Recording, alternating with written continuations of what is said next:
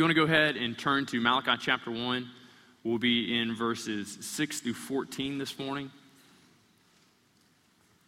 Let me read these for us and then help reacquaint you with this book, and then we'll walk through these together, okay? All right. Now, Malachi starts off in verse 6, and he says, "A son honors his father, and a servant his master.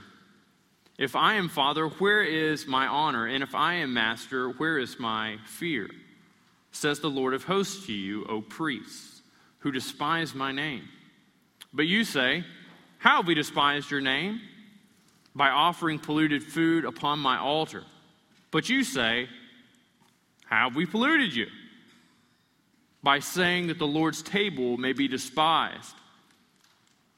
When you offer blind animals in sacrifice, is that not evil? And when you offer those that are lame or sick, is that not evil? Present that to your governor. Will he accept you or show you favor? Says the Lord of hosts. And now entreat the favor of God that he may be gracious to us with such a gift from your hand. Will he show favor to any of you? Says the Lord of hosts." Look at this shocking word that he says. He says, "Oh, that there were one among you who would shut the doors, that you would not kindle fire on my altar in vain. I have no pleasure in you, says the Lord of hosts, and I will not accept an offering from your hand. For from the rising of the sun to the setting, my name will be great among the nations, and in every place incense will be offered to my name in a pure offering. For my name will be great among the nations, says the Lord of hosts. But you profane it when you say that the Lord's table is polluted, and its fruit, that is, its food, may be despised. But you say, what a weariness this is. And you snort at it, says the Lord of hosts. You bring what was taken by violence, or is lame, or is sick, and this you bring as your offering. Shall I accept that from your hand? Cursed be the cheat who has a male in his flock and vows it, and sacrifice to the Lord what is blemished. For I am a great king, says the Lord of hosts, and my name will be feared among the nations." You'll remember that as we opened up Malachi, we came into verse 2, and most of those things you have heard and likely know about the book of Malachi are called into question with verse 2 of chapter 1. Most people, if you were to walk up to them and probe them and just say, tell me what you know about the book of Malachi, they would say two things. Neither of them great. Two things, though. I think he says something about divorce, and it's generally where our preacher preaches when giving's low, right? Because he says the thing about tithes and offering, and you'd push them and say, is that all he says? You're like, well, everything else is kind of an explanation of those two things. I'm pretty sure it's only 4 chapters. Those are two pretty big things, and they're kind of downers. And so, yeah, I think that's about all there is in there. But we recognize, we remember, this thing starts with this proclamation. God comes to these people who are grumbling, who are upset. They've come back from captivity. They look around. Things aren't great. Their land's not producing. Things aren't great. Their temple's not what their parents had told them it was, what their grandparents had told them it was, what they had in their minds reconstructed from all of this time, all of these accountings. They look at it and say, that's it? That's it?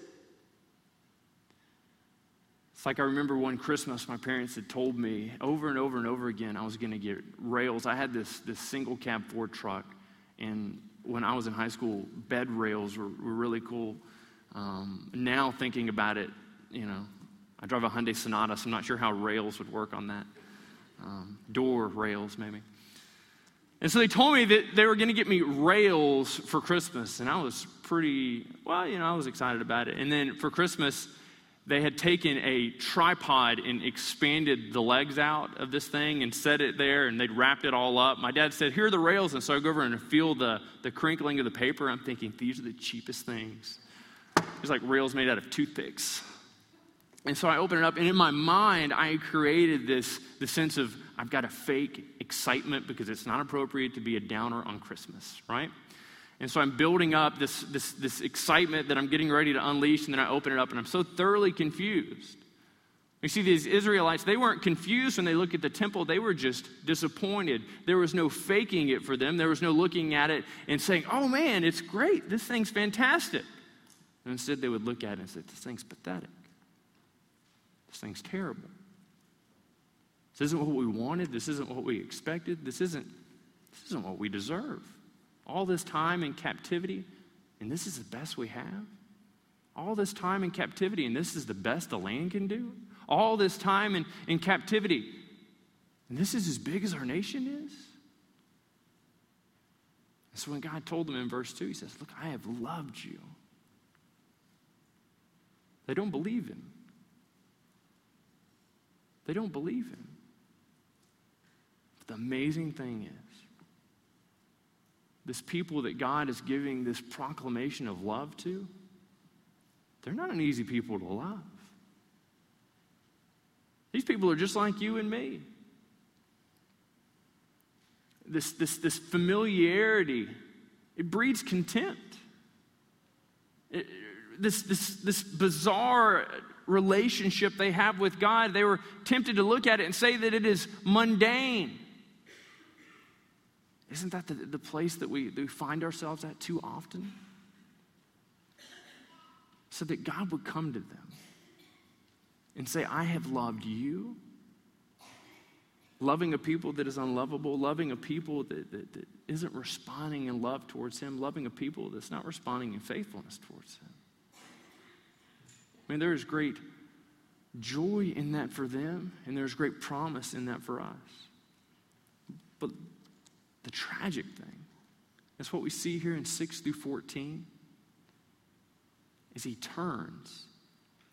And a lot of the weight for who he goes after and who he blasts and attacks in this section are the priests. No, these are the guys that under the line of Aaron, they are supposed to uphold the law. They're supposed to make sure that things flow right. They're supposed to make sure the church is doing what she's supposed to do. These are the guys that are administering in our day the ordinances. They're the ones that are doing all of these things. They're in charge of the temple worship. They're in charge of the sacrifices. They are making sure that they remain orthodox, that they remain in accordance with the law. But look what he says to them. He asks them this question. He offers this general truism in verse 6. He says, a son honors his father and a servant his master. He's offering a general truism. He says, look, these things you agree should happen. A son or a child should honor their parents. They'd say, well, yeah, we can take that. We think that. Especially if they have children, they're automatically in favor of that. They say, yes, our children should honor us. If they have any servants, they support the next one. Say a servant should be in fear, should honor their master. And they say, absolutely, we think that that's true. We think that's true. God offers this rebuke. He says, if I'm father, where is my honor? And if I'm master, where is my fear? Recognize that God has responded to them as one who is father and one who is master. But the honor, this fear that they readily give to their own human fathers, it's not there. It's not there. Now, you and I read this, and there's just not quite the same weight from this Middle Eastern concept that they're in of this honor and shame relationship going back and forth, where honor and shame were so high, were so valued in their society, in their culture. That when we read this, or you see families on TV, or maybe you think about your family, and you say, my kids don't honor me. Well, what's the big deal if they don't honor God? See, the way Scripture says it up, it doesn't really matter how it works out in your family. I don't want you hyper-personalizing this. I don't want you thinking, well, my kids don't honor me, I don't honor my parents, and so therefore it doesn't matter that they don't honor God. The Word of God says a child should honor their parents. So God goes to them and said, look, this is how you know the Word teaches. But you don't even pay me this honor. You don't even pay me this respect. You don't respond to me the way that you would people that I created. So God responds, he says, if I'm master, where's my fear? O priests who despise my name. Now, this is interesting. And the fact that they don't return honor and the fact that they don't return this reverential fear and respect to God, this is how he categorizes it. He says they are despising his name. Now, let's take a little trip. You'll remember last week we talked about Jacob and Esau, right? In the gift, and they come together, and Esau, he had a case of what we refer to as the hungry grumpies. He comes in and he wants food. He wants this blessing. And so what does he do? He gives over his birthright. He gives over this blessing to his brother because he wants to eat. He wants food. Now, if you flip over to Genesis, where we picked up this story in Genesis 25:34, getting to the end of this account, speaking of his birthright, it says, thus Esau despised his birthright. The same thing that was said of Esau in Genesis 25:34 is spoken of the Israelites here in Malachi. Esau came into a room, his stomach was growling, he wanted some of that food. He said, look, I'm about to pass out, what good is a birthright to me? And so he gave it up. He was impetuous. He gave it up for something momentary, for something transitory. And it gets to the end, and the writer of Genesis says he despised it. In essence, he looked at its value and he said, my birthright, my blessing that is mine from birth is of no more value to me than a bowl of soup that won't even be with me tomorrow. And when we take that, we recognize that this, in some sense, is the historical concept that Malachi is recreating in our minds, in the minds of those he's speaking to, and we bring that understanding of what it is to despise back into this text. That when they dishonor God, that when they don't respond to him appropriately,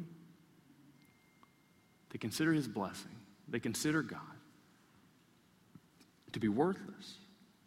His name, who he is, to be of no value to them, to be of no consideration to them. Something they can just skip over, kick to the side, and really give no thought to. So we recognize that as we go through this, that the way we respond to God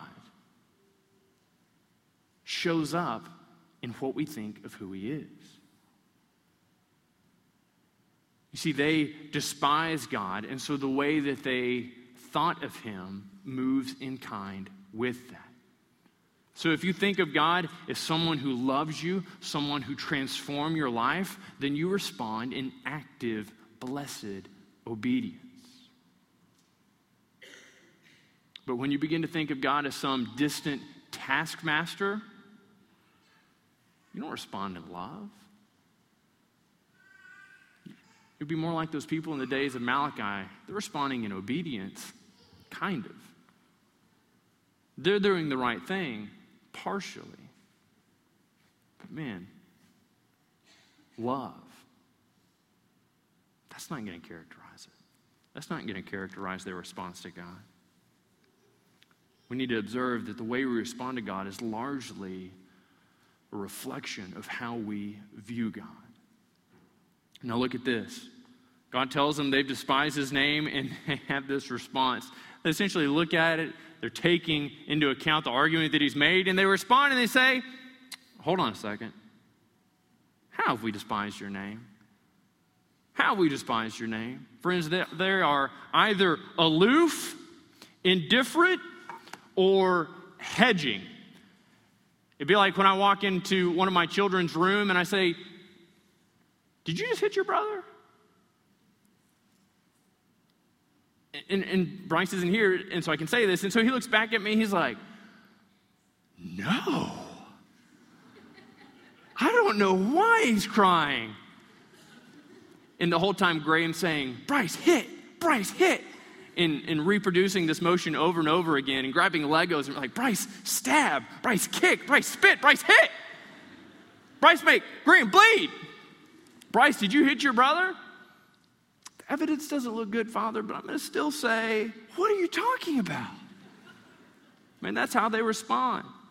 The prophet comes in, and it's not that he doesn't have evidence to show them that they're doing these things, but how do they respond? Us? How have we despised your name? How have we despised your name? This is how God responds. He says, by offering polluted food upon my altar. By offering polluted food upon my altar. Now, this is the interesting thing. Maybe you think of the priests and you say, look, it's not really their fault. They're not the ones that are bringing all of this stuff in. They're not the ones that are in charge and responsible for doing all of these things. It's these people you've given them. It's these people you've given them. But you see, the problem begins with the priests. If you flip over to Leviticus 27, 11, and 12, read these words. And if it is any unclean animal that may not be offered as an offering to the Lord, he shall stand the animal before the priest. Look out verse 12. And the priest shall value it as either good or bad. And as the priest values it, so it shall be.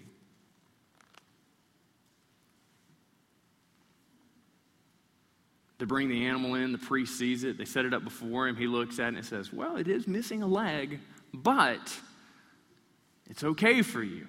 I'm going to let this one pass. I remember a number of years ago, Valerie and I were at the livestock and rodeo show in Houston, and we were walking through, and they have all the show calves and bulls and everything in there, and they're prepping and preening them, probably at some point later only to make them into hamburger. But for that moment, they feel special, they feel privileged, and they've got this one in there, and it's got a little bit of white down by its foot, a little bit of white down by its foot. And I see this guy take this can, and he is shaking it up. I'm thinking, really, moose? Really, moose? And so he takes it, and he sprays it on there, and it's this red-tinted spray paint. And he is covering the white near the bottom. Now, what these priests are doing, they're coming in and they're taking these tainted gifts, they're taking these tainted offerings, and they're presenting them and saying, our seal of approval is on this. It's okay. It's okay. God's not interested in all that. It's okay. It's still an animal, after all. They're doing the same types of things. But look how they respond again. With a degree of incredulity, they say, despise your name. Polluted, I don't understand. But they respond and say, how have we polluted you? How have we polluted you? I'd like to see the video evidence of this. How have we polluted you? How has this thing happened? God patient. God kind. He responds. He said, this is how you polluted me. Last part of verse 7, he says, by saying that the Lord's table may be despised. The substance of their issues are saying that this sacrificial system that is provided for them to have a relationship with God is something to be despised, is something not to be valued, is something to be taken, looked at, and just entered into whatever way you want to. That's how you're polluting my table. That's how you're polluting my altar. They don't like this. And God begins to offer a greater explanation through Malachi of what happens here. He says, when you offer blind animals, verse 8, in sacrifice, is that not evil? Is that not evil? And when you offer those that are lame or sick, is that not evil? So he goes into this description. He's, look, when you offer those that are infirm, aren't you doing something that is a contradiction to those things that you've been instructed to do? Well, we know. If you flip over to Deuteronomy 15:21, you see an exact word against this. This isn't open for, I don't know, God, your word is just so confusing. I don't know. I mean, I think there might have been something in there about the lame, but the blind, though. Come on now. Surely that wasn't in there. But if we flip over to Deuteronomy 15 and verse 21, he says, but if any has a blemish, if it is lame or blind, or has any serious blemish whatsoever, you shall not sacrifice it to the Lord your God. It's interesting, is it not? That the way they were failing, the way that they were following, is an exact affront to the thing that they were told not to do. They were so far, so distant from the Word of God. They were so far, so distant from His heart that they were moving in direct contradiction to the way that this thing was supposed to be done. Prescription, it had been given to Moses and passed on to them for hundreds of years. Is it not evil, is his question? Now look what he tells them. He asks them rhetorically twice, is it not evil? Should you not do this, in essence? This is what he tells them to do. He says, this is what I want you to try. I want you to present that same thing, that same gift, that same offering to your governor. Now, Nehemiah was a governor likely before Malachi's time, and so this would be giving it to somebody else, maybe that the Persians had set up to be a responsible party. And so imagine if they took this lamb in there, missing probably its back right leg, blind in the left eye. I don't know why, but that's what it looked like, okay? And so they go in and they offer it up to him, and he says, there seems to be something wrong with this. And they're like, oh no, she's wicked fast, and she's got many, many years of productive balancing left ahead of her. He's like, well, she is missing a leg and she's slightly blind. They're like, yes, but that only enhances her sentimental value to you. You're not seeing the positives of this. How do you think that governor's going to respond? You think he's going to look at that and say, man, you're right. I remember as a child, I had a 3-legged, half-blind goat myself, and this is what I've been waiting for. How did you know? No, that's not going to happen. They're going to go in, they're going to try and offer that thing. They're going to offer the blind, they're going to offer the lame to him. They're going to walk in, they're going to have this meeting with him, they're going to lay the offering before him. And his response is, what is this? I told you how to pay me. I told you how I accepted payment, and what is this you bring to me?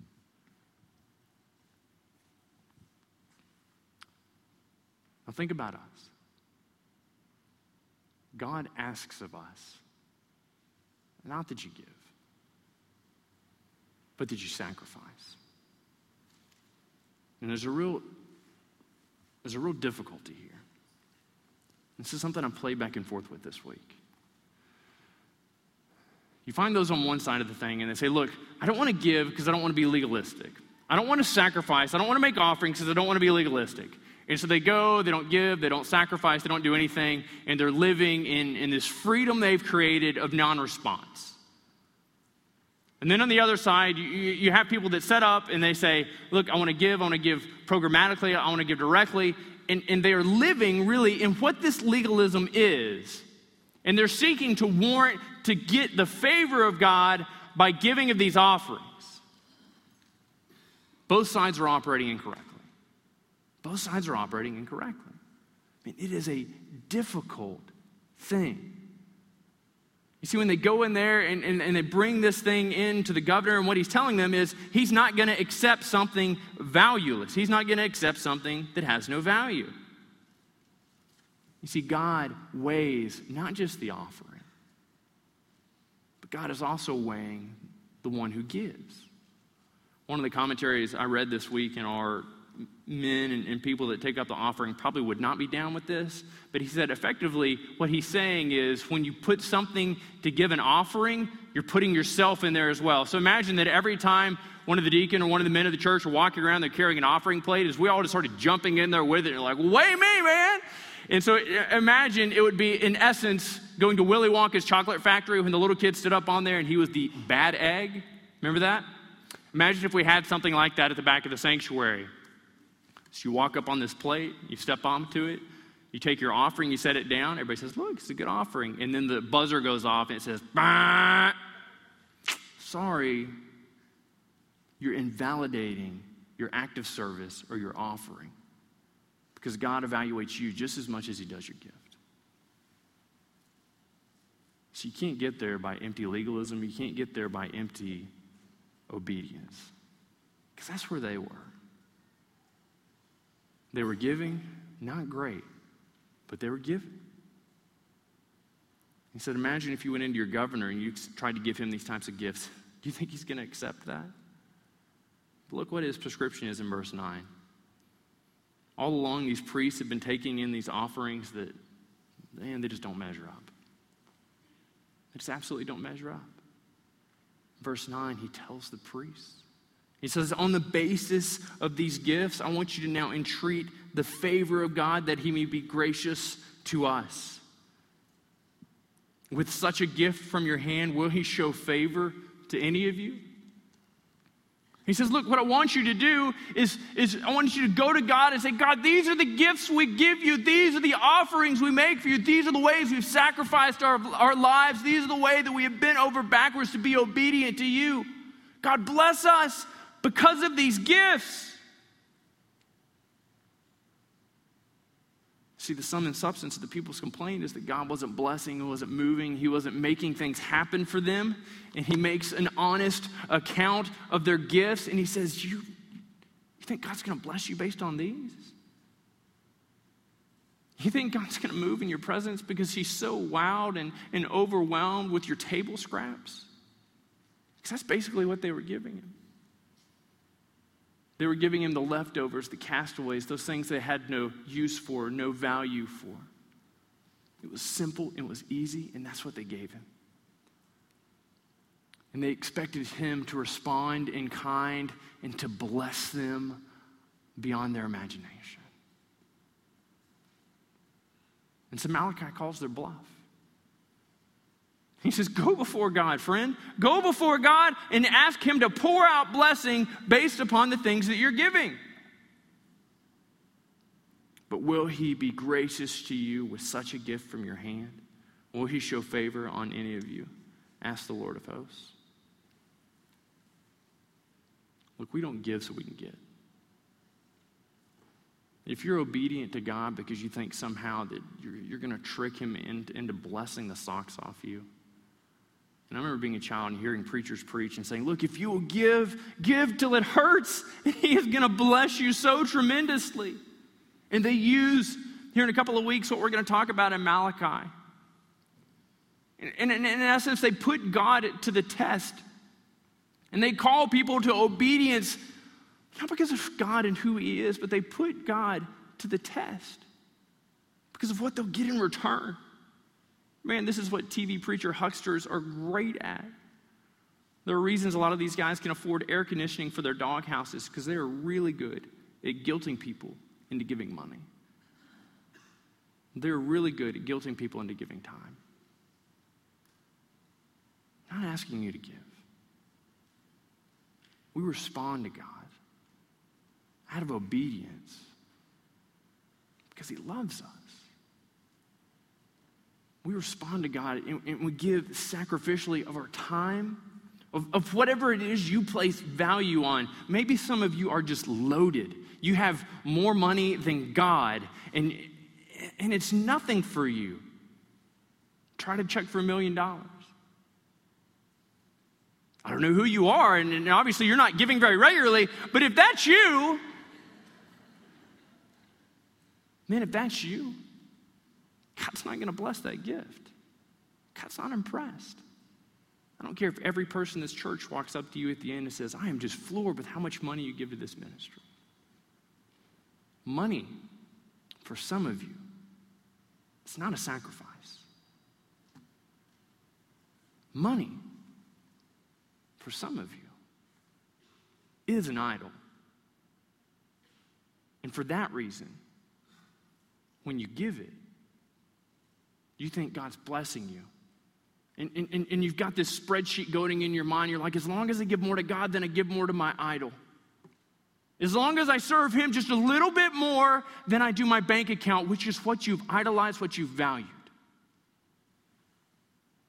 You think he's going to bless you.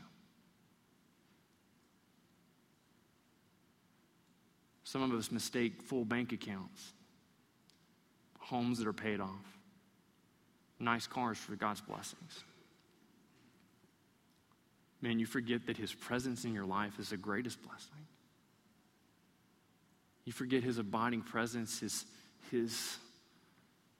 just feeling him, having this sense of who he is, guiding your steps, being an abiding presence in your life. That's the greatest benefit. That's the greatest blessing he could pour out on you. Whether you're lying sick, dying in a hospital bed, or sitting somewhere on a beach, soaking up the sunshine, enjoying the view, doing either of those things without the provision and presence of his blessing are both empty. So look what he says. That's this little brief aside about the governor. And then verse 10, he says, oh, that there were one among you who would shut the doors. Oh, that there were one among you who would shut the doors, that would not kindle fire on my altar in vain.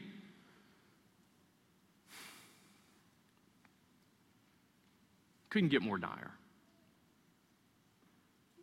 It couldn't get worse for them. That when God comes into it and he says, look, this is your heart response to me. This is the way that you respond to me. And you know what? I really wish somebody would just come in and shut the doors, would bar entrance. Then you walk up to the church, it would say, closed for business. Go somewhere else because God hasn't been welcome here for so many years. That's what he's asking them to do.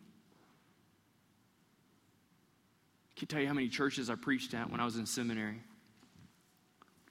That I walk in, and these sanctuaries are unbelievable. I remember one church in particular I walked in, it was fantastically beautiful. I think seated at least 1,000 people. Beautiful balcony, amazing pipe organ, fantastic educational space, and 20 people in the church. 20 people in the church. The teenager of the group was probably 65, right? Still struggling with issues, hoping for the license the next year or two. The teenager for the group is probably 65. You go in there and you preach, and you talk to these people, and you say, what happened? Because y'all didn't build this. And say, well, you know, neighborhoods started changing. Demographics started shifting. I'm thinking, yeah, I drove here. I didn't see a whole lot of signs in English. I said, but what happened to you? Well, we were faithful. I'm doing pulpit supply, so I can ask this type of thing, right? I mean, it's $75 or $150 if they felt especially generous. And so I just say, faithful to who? And then they say, faithful to this church.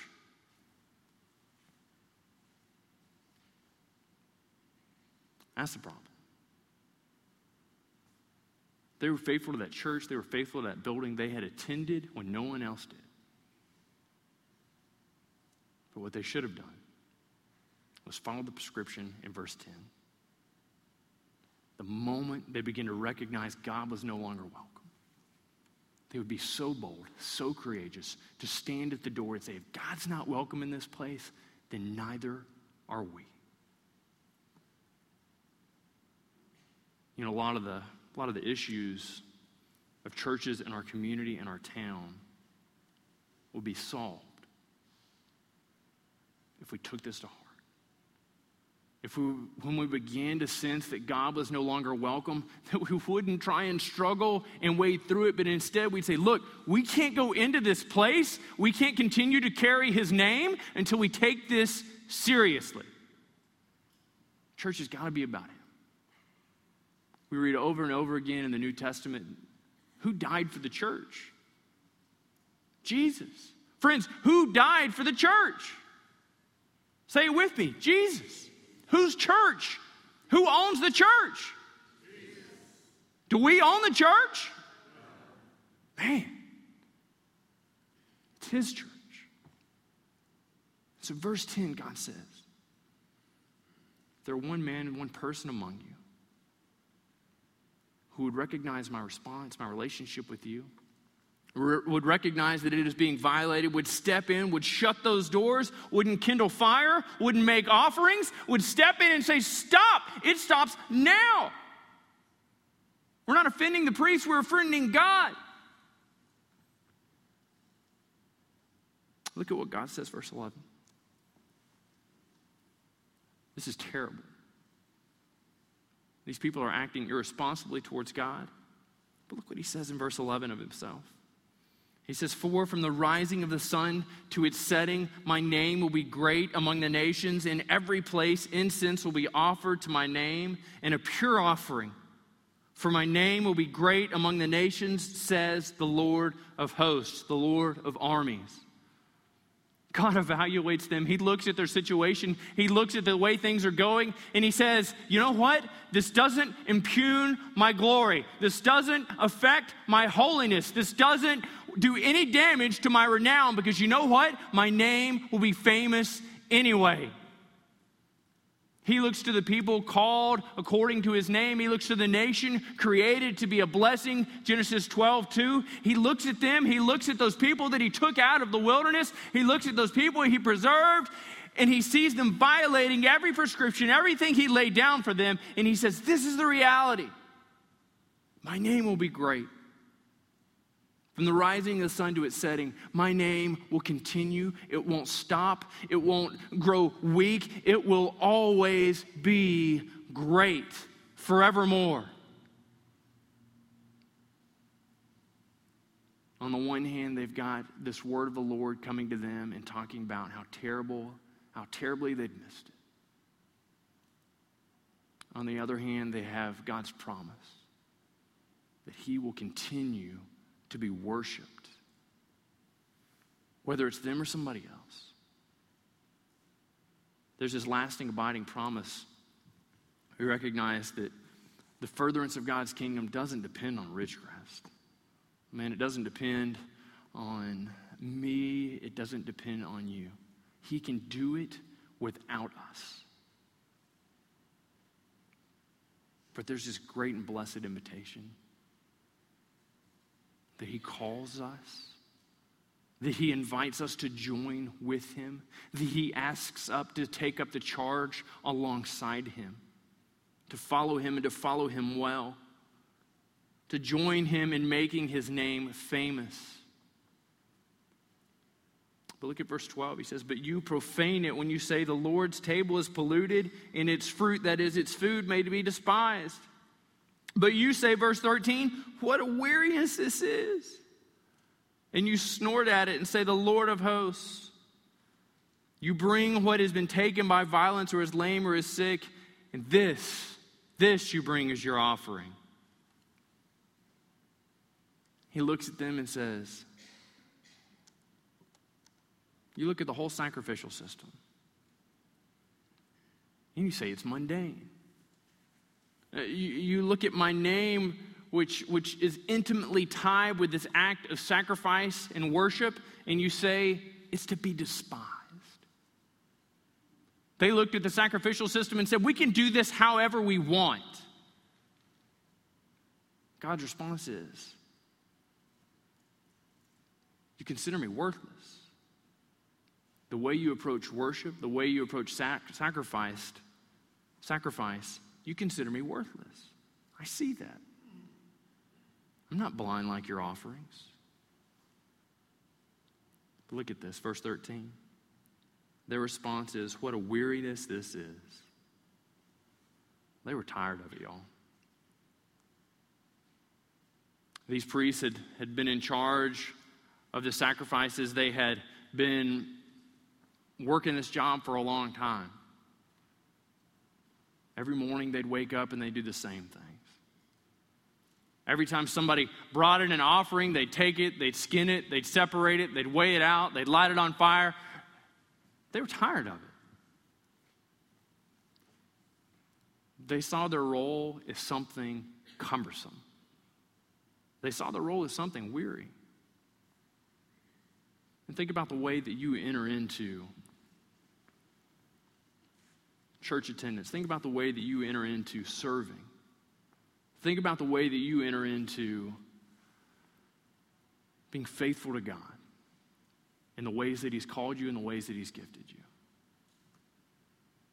You wake up on Sunday morning. How many of us haven't said, what a weariness this is? You stayed up late on Saturday night. You've got a gaggle of kids to get dressed and out the door. You're tired. So man, you miss Sunday school. You stroll in 20 minutes late to the service. You leave 10 minutes early.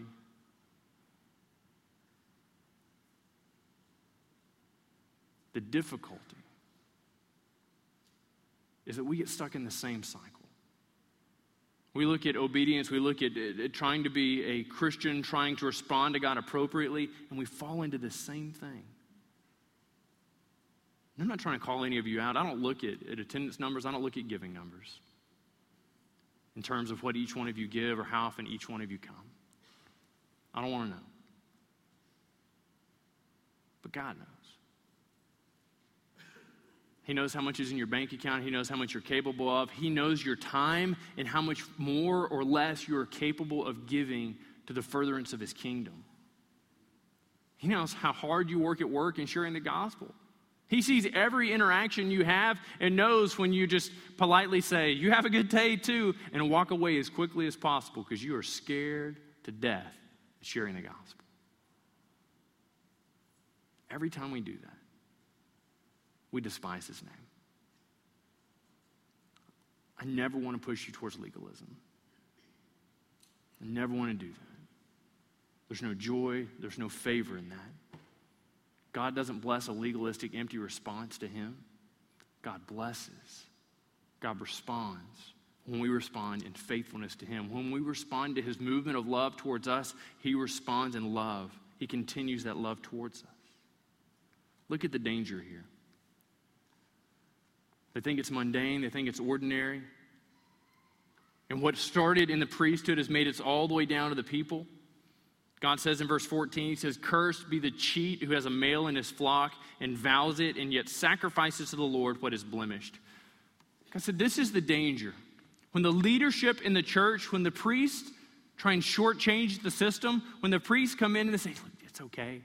We'll take this one on the slide." It makes its way to the people. The heart response of the priests is infectious, and these people have a move towards lethargy, and they respond because it feels so much better. And so they make these great vows. They say, "Look, I'm going to give all of this money. I'm going to give this great specimen of a sheep." And it shows up, and they're like, "Who's this?" Like, "Well, this is his cousin. Same bloodlines, though. It's good. It's just kind of last year's model. We were hungry. We ate its last leg." It's made its way all the way down through the people. What starts in the priesthood works its way down to the people. And we come to the New Testament. We recognize that we all exist in some sense as priests, right? In that we are able to approach the throne.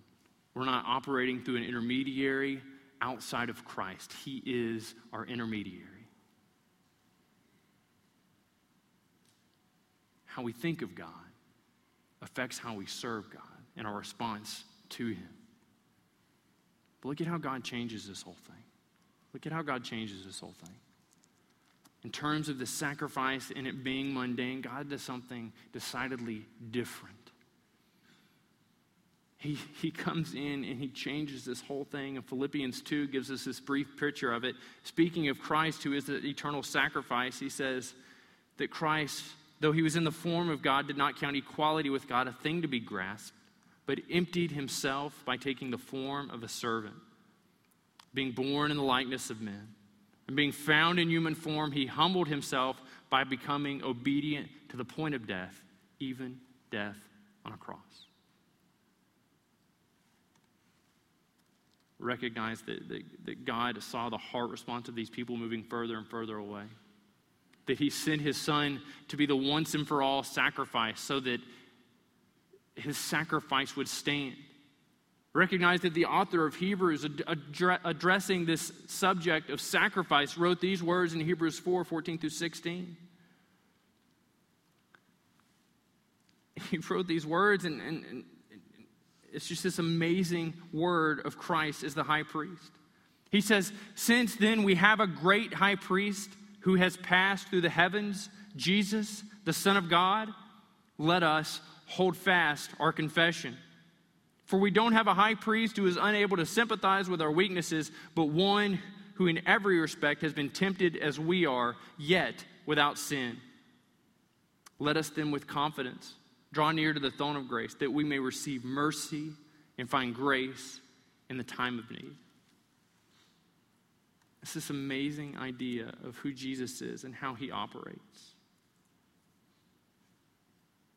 Now, the people would come in, they would offer this sacrifice, the priest would go in and he would administer it on their behalf. But the author of Hebrews again gives us this picture of exactly what Jesus did in Hebrews 10, starting in verse 11. He says, "And every priest stands daily at his service, offering repeatedly the same sacrifices, which can never take away sins. But when Christ had offered for all time a single sacrifice for sins, he sat down at the right hand of God, waiting for that time until his enemies should be made a footstool for his feet. For by a single offering he has perfected for all time those who are being sanctified." Christ comes in, he offers himself as a sacrifice. And when he finishes, he sits down at the right hand of God in a steady declaration that it is finished. The reason God calls us to offer sacrifices to him of work, of labor, of finance, is out of a love response to what he has done for us. He calls us to respond to him in kinds of the way that we think of him. How you respond to God is largely a reflection of how you view him. So the option before you today, do you view him and the sacrifice that he made through Christ as something mundane, as something trivial? Or do you recognize it as this love motivation, this sacrifice of love, which was met out through sacrifice, which was presented to you and wooed you into salvation? Let me pray for us.